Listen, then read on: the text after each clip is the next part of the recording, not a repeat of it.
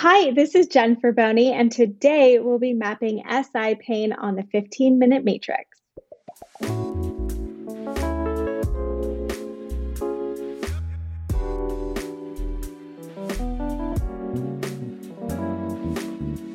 Welcome to the 15-Minute Matrix. I'm Andrea Nakayama, functional medicine nutritionist and your host. This is the podcast that brings you bite-sized insights and lessons on the clinical relevance of the functional nutrition matrix, the most important tool in functional medicine and functional nutrition. The matrix is so important not only because it invites us to stop and assess, but also because it reminds us of three very important factors in our care, our recommendations, and our outcomes. Everything is connected, we are all unique, and all things matter.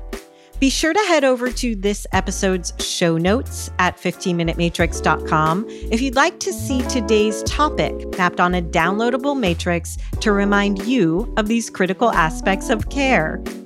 Today on the 15-Minute Matrix, I'll be speaking with Jen Boni.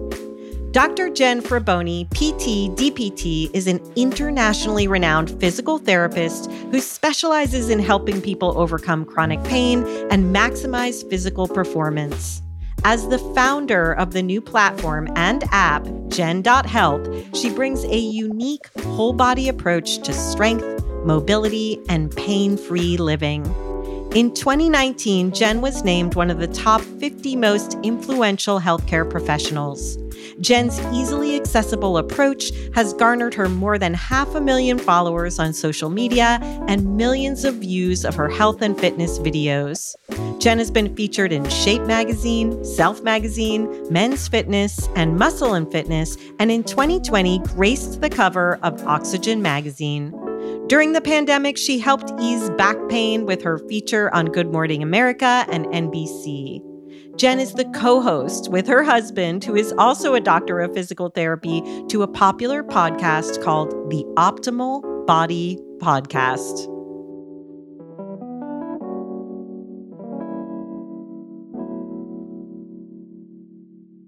Hey, Jen, welcome to the 15-Minute Matrix. Thank you so much for having me. I'm excited to be here. I am excited to talk to you about SI pain. I know this is a passion of yours and it impacts so many people. So before we dive into the particulars, can you just talk about what SI pain is? Yeah, SI pain, I would say, is quite complex because right where our sacrum meets our ilium, which creates our SI joint, right underneath the low back, that's where so many pressures get dispersed from the forces that we're creating from the upper body down into the lower body. So our SI, our hip area, kind of takes on a lot of that stress. And when there's increased stress, increased load in an area, that's where a lot of people might have increased sensitivities and a lot of pain issues that end up popping up. So the SI is the sacroiliac joint. Do I have that right for those of us who aren't as well versed as you? Yes, the sacroiliac joint. So right where that sacrum is on the tailbone area and how that meets the ilium. So those are like the hip bone muscles that connect right into that tailbone area. I love looking at it like that. And I have my hands on that area of my body because I'm always joking that the musculoskeletal system is not my area of expertise. So I always appreciate the tutorials. Why is it that we're seeing more pain in this particular area of the body? Well, again, I just think it's an area that has to be required to take on so much force. And in reality, it only moves about 0.3 millimeters. So it is not a huge point of movement here. However, it does take on, again, a lot of that force. So if we are having increased forces here without a lot of strength and stability in the area, we might feel just those increases of those pulls on the ligaments that are around the areas or the muscles and the tendons that connect around the SI. There's so much happening around there with all of our rotators that come in around like the glutes. I mean, the glutes everyone thinks of as our big, glute max muscle, but underneath that, we also have our glute medius, our glute minimus, and then we have all these smaller rotator muscles that connect in around that pelvis as well. So there's so much going on, and there's different, I would say, instances that we could get tugging and pulling that happen that increase that sensitivity and that level of pain to the brain. So let's talk about both the pain and the instances which I might think of as triggers that could increase the pain. First of all, how do people describe that pain that they're experiencing? And is there a scale where people are immobile with issues in this area to just like a constant niggling? It's typically like if someone were to take their thumb and say, I have pain right here, and they kind of point right below that low back and into that almost tailbone or hip area, that's usually such a good sign of someone is having SI pain. It's typically on one side versus the other. It's typically comes on more so through movement and exercise. It goes away when you're resting. So those are really common signs that someone is having some SI pain. And so they're often talking about it when they may be exercising more and then it's impeding. Do you find it impedes people from getting out and doing their movement? I think more so because of what we've been sold kind of in society in terms of what we know of SI pain. So a lot of times because it's more one-sided, we think, oh, my hips are out of alignment, something is off. So if I do more movement, well, then that's only going to cause more movement in my SI area, which is only going to throw me off even more. And that's worse. And so we get this kind of fear avoidance happening with movement where on the flip side, movement is the only thing that helps to decrease that sensitivity. We just have to do it in a level that slowly progresses the movement so that the person can start to tolerate a new sensation in that area without having those increased sensitivities and the increased pain. So you're talking about and illuminating a myth that might exist around this pain. How would you speak to a client who's coming in experiencing this pain, telling you that they've stopped moving and kind of starting to debunk that myth that they can't or shouldn't be moving? I really say that, the SI doesn't move a whole lot. So it can't necessarily be out of place. It can't have moved to a certain area because we only have about zero point 0.3 millimeters of movement in that area, anyways. And then I might even show a picture because when we see how many ligaments we have around the pelvis, it is a ton. And that's only the baseline. So if we show them, look at all these ligaments that help to support that. And that's only underneath all of these muscles that really help to support. So really we have a lot of support in this area. We just get to learn how to reprogram and re-coordinate how we use those muscles so that they're not causing any pulling sensation or any increased pain in that area. And so if we could start to kind of reprogram how we move those muscles and how we coordinate through movement, then we can start to feel a different sensation. But ultimately, you're not out of place. Your movement is not bad. We just get to change the sensation that we're feeling in that movement pattern. Yeah, I love how you're talking about the reprogramming. And I want to get into how we might talk about some of that reprogramming. Before we do that, Jen, are there other physiological impacts that might occur or that you see in practice because of SI pain? You know, it is usually just so limited in terms of what we feel directly in those areas. However, I do say that we need to look around the areas when we have SI pain. So we think about the glutes a lot, or we think about what's happening right at the back of there, but we often forget about what's happening when we even breathe and what pressures are taking place on the inner part of our pelvic support. And that's from our diaphragm all the way down to our pelvic floor. So how I breathe and the pressures that I put from that diaphragm to my pelvic floor are going to have a response in terms of the movement that happens in that pelvis. And that internal response is the first response that I have that creates this internal support so that I feel less sensitivity out into the outside of my pelvis. And so it's really starting to reprogram how I'm moving from that inner core that diaphragm to that pelvic floor, how those are stacking, how those are aligning, and how those pressures are being dispersed. And then I can start to take a step out a little bit and say, okay, how is that pelvic floor now interacting with my glutes? How's that pelvic floor now interacting with movement? How is that breath interacting with my pelvis as I'm going through movement? And if we start to reprogram how we're looking at that, then we can start to change not only how we feel, because we know that the breath has such a huge impact on pain, but we start to reprogram also how the pressures get dispersed within our system so that we can start to decrease some, again, just those increased sensitivities.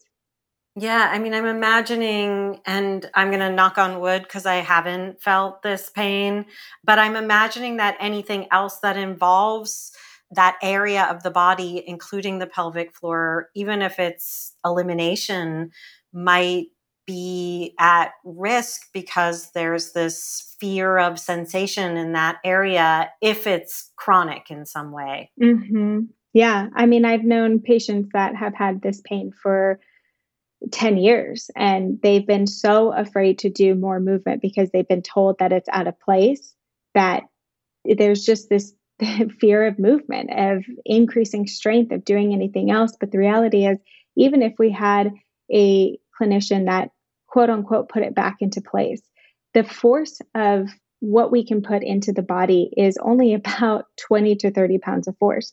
We have way more force when we're out walking, doing stairs, a lot of other activities. So it doesn't make sense that if I'm only putting in 20 to 30 pounds of force, but yet you're going to go walk upstairs, that's going to put a lot more pounds of force through your body. Well, then if that's not putting you out of place, I'm not putting you back into place. I'm just changing the sensation that you briefly feel on the table. But now I get to empower you to feel something different while you're putting force in standing, in movement, in single leg activities.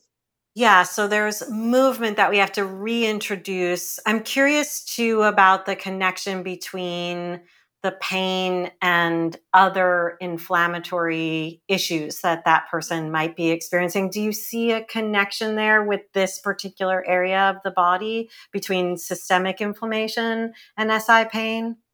Definitely. And any pain that we look at in the body, anytime we have pain, we have to look at the biopsychosocial model. So, what is happening biologically, meaning what am I putting in my body? So, how are my nutrients affecting? Am I putting a lot of inflammatory foods within my body? That is definitely going to play a role in just the fluids being able to move, being able to get more stimulation and blood flow to a certain area. We're not going to get that healing really to occur if we're not moving fluids through the body very well. So if we're getting stuck, if we're putting a lot of inflammatory foods, if we're not drinking enough water, if we're not getting enough sleep, we can't expect our battery to run well if our battery is running on low. We have to start to change and reprogram the way that we're feeding our body, we're fueling our body in order for it to start to create a different response to that pain. Yeah, so good because we really need to embrace that right side of the matrix. And we're going to talk about movement, but I love how you're speaking about the interconnections between all of the skills that we could be incorporating to help address and eliminate the pain, with, of course, the movement being a primary area that you're speaking into and we're going to focus on. So, what is the movement we should be thinking about that most helps with the SI pain? So, my first thing that I like to bring people back to is just getting them to feel where their breath is coming from, because we know that internal breath power, if we can get those pressures to be a little bit more stabilized, we help to create a good internal support system. So, I like to tell people to wrap their hands around their low rib cage. And you could be supported in seating or laying down on your back. And if you kind of give a little squeeze to your rib cage and then breathe into your hands just ever so slightly in through your nose for like 2 to 4 seconds, and then you hold that for a moment, and then you breathe out for about 6 to 8 seconds, as much as you can through pursed lips, then we start to change the pressures that is happening.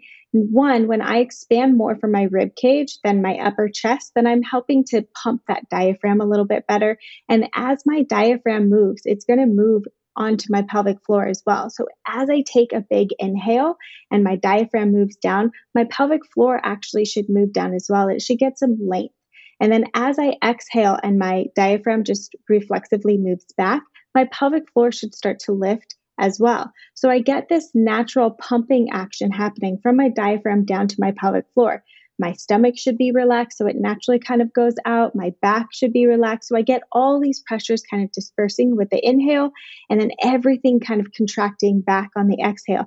And that's what starts to build in that good internal support. So starting with the breath is so crucial, one, for any kind of pain issue, but two, especially when we're talking about what's happening around the pain in the pelvis.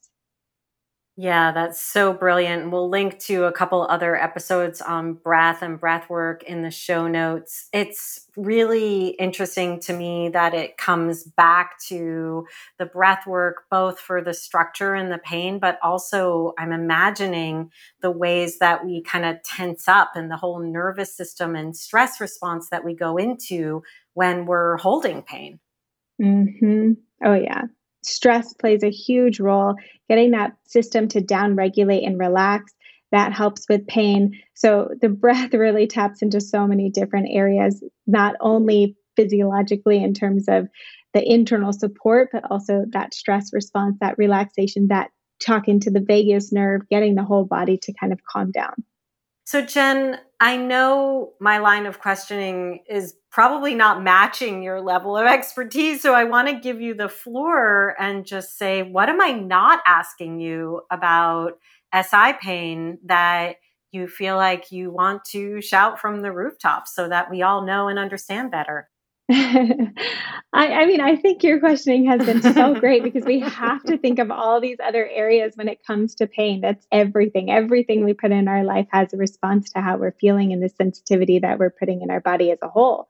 But the one thing that I love to shout and make sure that everyone can understand is that what we tell our patients and clients is so crucial for how they're going to respond and get better. And so if I'm telling someone that they have to rely on my hands in order to start to feel something different, then I'm doing a disservice for them in the long run to rely on themselves and be empowered in their own bodies.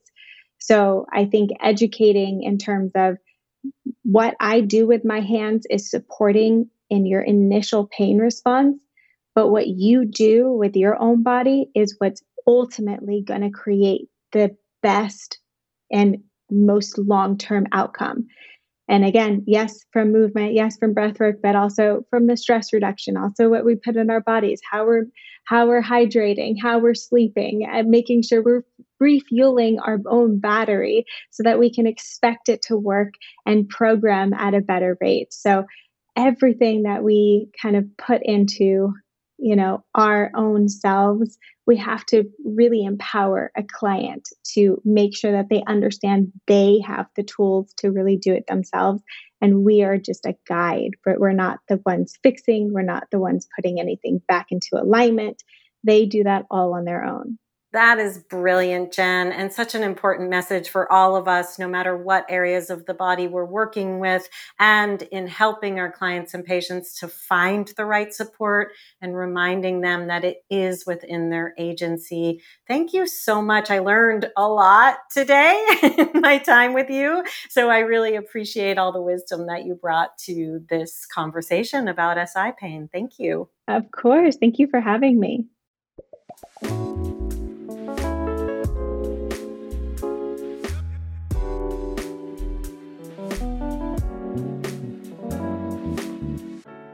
The 15-Minute Matrix is hosted and produced by me, Andrea Nakayama, and the Functional Nutrition Alliance. The podcast is edited and mixed by Brian Paik of Pacific Audio, and special thanks go out to Alia Hale, Pamela Geismar, Sandra Brower, Evan Hollingsworth, Heidi Kaufman-Lakowitz, and Rowan Bradley for their support in making the 15-Minute Matrix possible. You can find episodes on all kinds of topics with more incredible guests at our podcast website, 15minutematrix.com, or wherever you listen to podcasts. If you'd like to see the completed functional nutrition matrix that accompanies today's or any episode, be sure to head over to the podcast website. Again, that's 15minutematrix.com. We love when you share our episodes with your friends and colleagues, leave a review, and rate the show. That helps us to grow our collective message that functional nutrition is the future of healthcare. Also, be sure to follow us on Instagram at Functional Nutrition Alliance, and you can follow me at Andrea Nakayama. And if you or someone you know is interested in becoming a functional nutrition counselor, head over to fxnutrition.com to learn more about our Full Body Systems program. Full Body Systems is our 10-month immersion course where you'll learn the systems-based approach to addressing the root causes of your clients' issues through client education, diet, and lifestyle modification. Again, you can always learn more at fxnutrition.com.